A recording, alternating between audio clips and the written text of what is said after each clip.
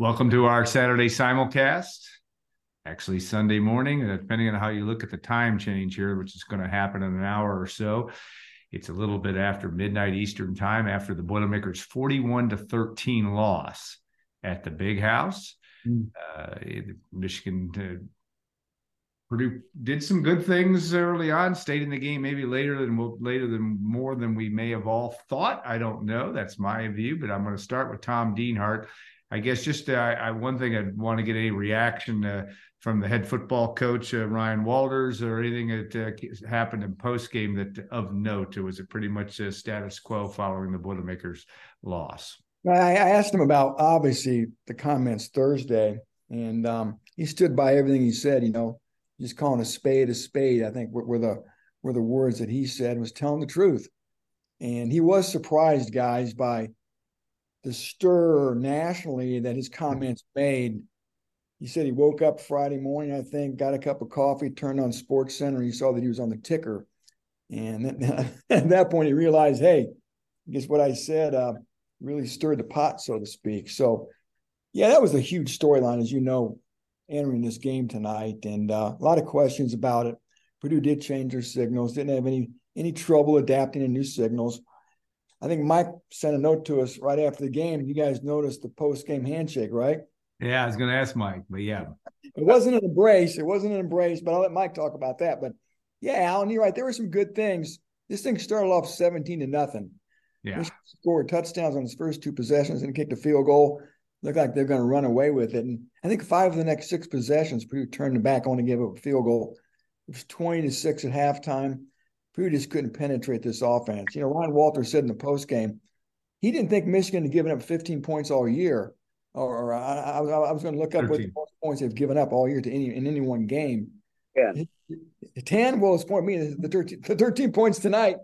Still on the scoreboard here, don't look too bad, right? I know the last touchdown was kind of a junk touchdown, but still, his point too was this is a very good defense, and Purdue was up against it, guys. The offensive line, I mean, come on.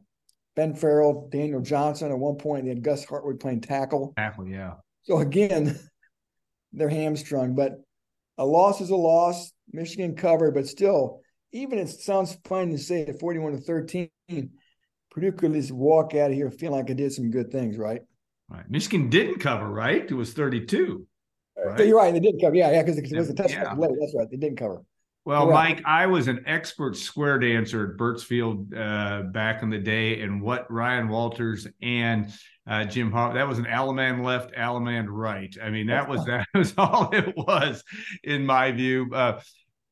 Mike, you always have that was part of the show today, but I thought also I actually really enjoyed Todd Blackledge's comments. I thought I learned some things about what he thought about Hudson Card in his happy feet and some things that he was challenged with, but he also talked about some of his potential. I would have happy feet too if I was playing quarterback in that situation, but just your take on what you saw from the Big House in the Boilermakers loss.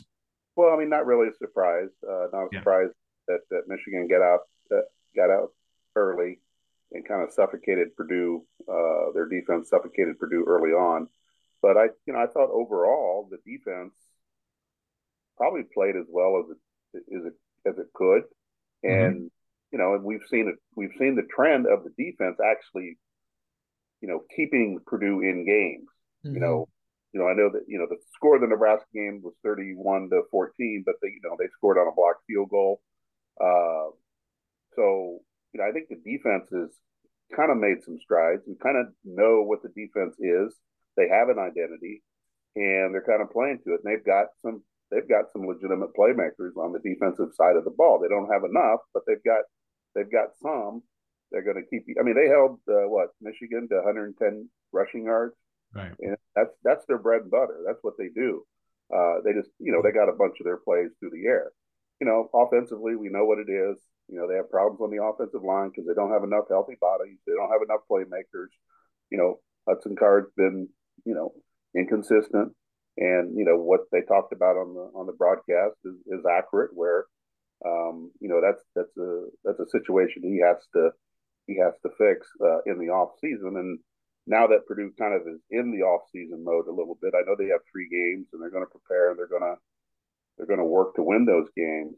But, these next 3 weeks, I think are important to, kind of get out of some of the bad habits you've been doing this season. Yeah. Kind of set a tone and a foundation as you move ahead. Maybe see some players you haven't seen yet, but all with the idea that you still want to win games. Is there any chance that Jim Harbaugh may have coached his last game tonight? I don't know. I mean, there were a lot of rumors about that heading into this game. A lot of them being, at least on our colleagues at the Wolverine.com, were certainly stuff on their message boards. I don't know. I guess that's a dumb answer because I can't be definitive about anything. But boy, it would surprise me still.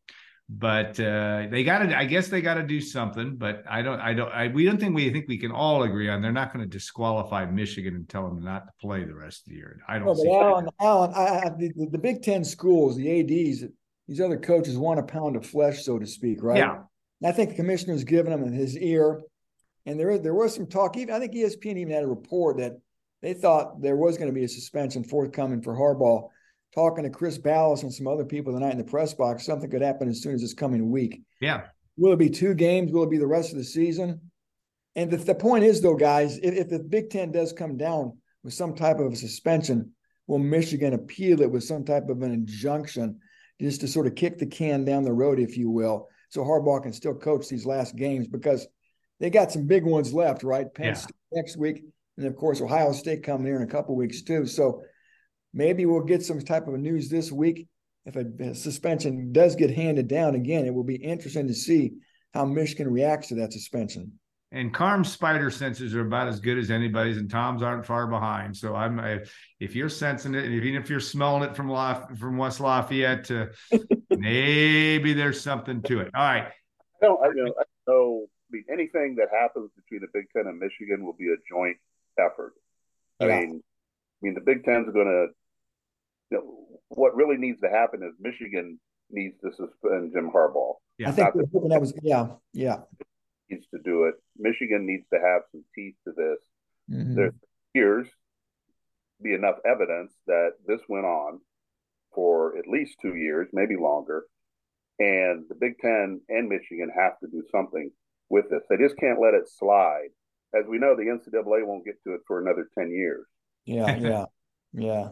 No, I agree with you. I have a hard. I don't know, man. Maybe it's a suspension of the coach, and maybe you're right. Maybe if Michigan I don't think you'd call it a preemptive strike this late in the game, but it would be a strike of sorts to not, obviously a huge one if Harbaugh can't coach against Penn State next week in that big noon game in Happy Valley. It would be.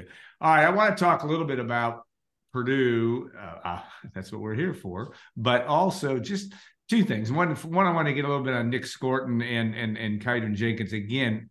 To me, they did it against the big boys today. I was very impressed by the way they played, and wanted to get your comments. And then I'm looking at the last 3 games here, and yes, Minnesota loses today. Northwestern and Iowa barely combined for a total of 310 yards, and Iowa wins that game in Wrigley Field by hitting the ball into not on Sheffield, but that kick or field goal made it to the bleachers into the Northwestern band for Iowa to win that game.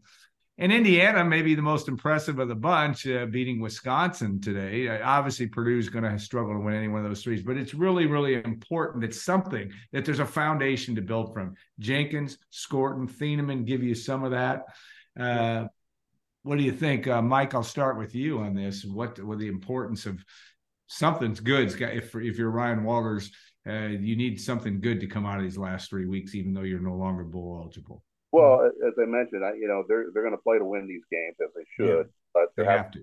So playing to win, but also you have to have an eye to 2024 a little bit as far as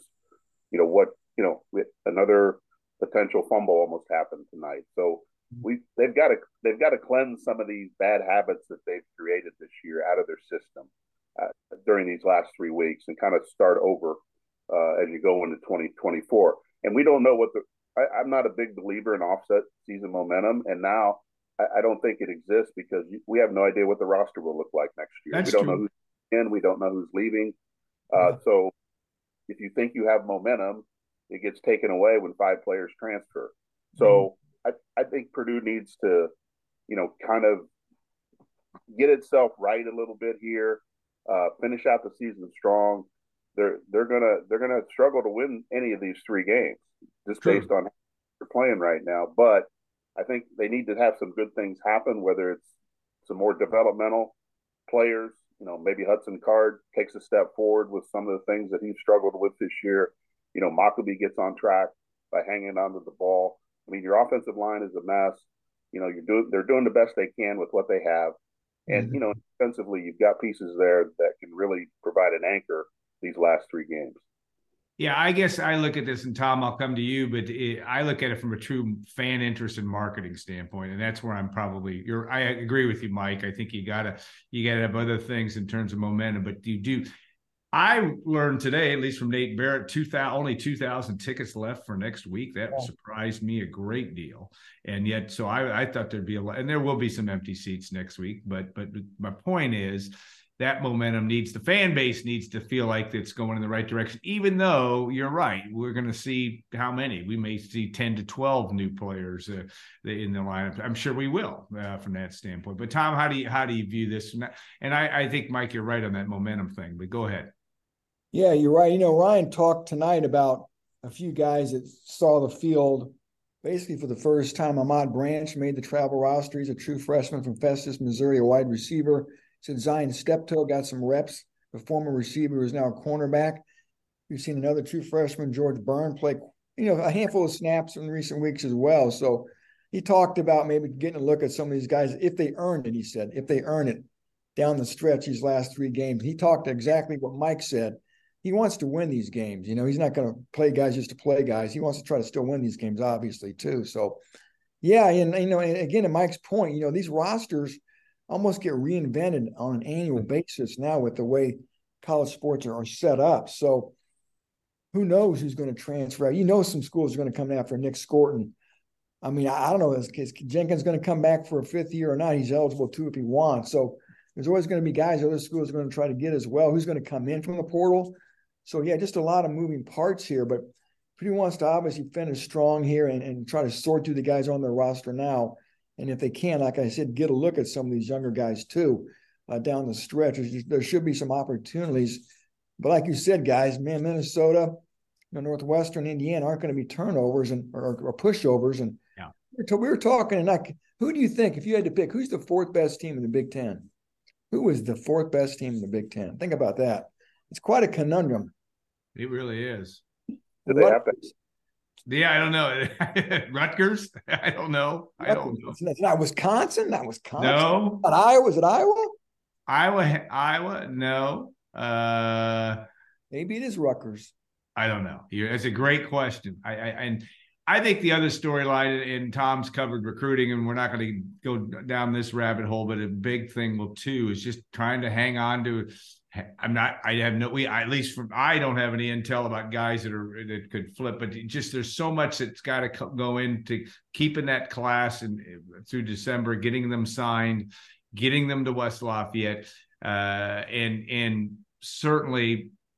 Again, that roster is going to, you got open season on your linebacking core. Let's be honest, in terms of what the Boilermakers need. There's open season on the offensive line, with a couple of exceptions. I know that if Moose and Bo get back, then maybe that'll be fine. But yeah, it's But I still think you want to win. We all agree that Purdue would help Purdue a lot not to finish the season 2-10 and give at least the fan base some hope that things are heading in the right direction. So the recruiting class will do that if they can keep it intact and still be ranked, so to speak. I think that can help. So from that standpoint, all right, Mike, I'll give you guys both a parting shot or a comment to what anything else that you were thinking about something, Mike. I could tell. So you were going to make a comment of some kind. It's not about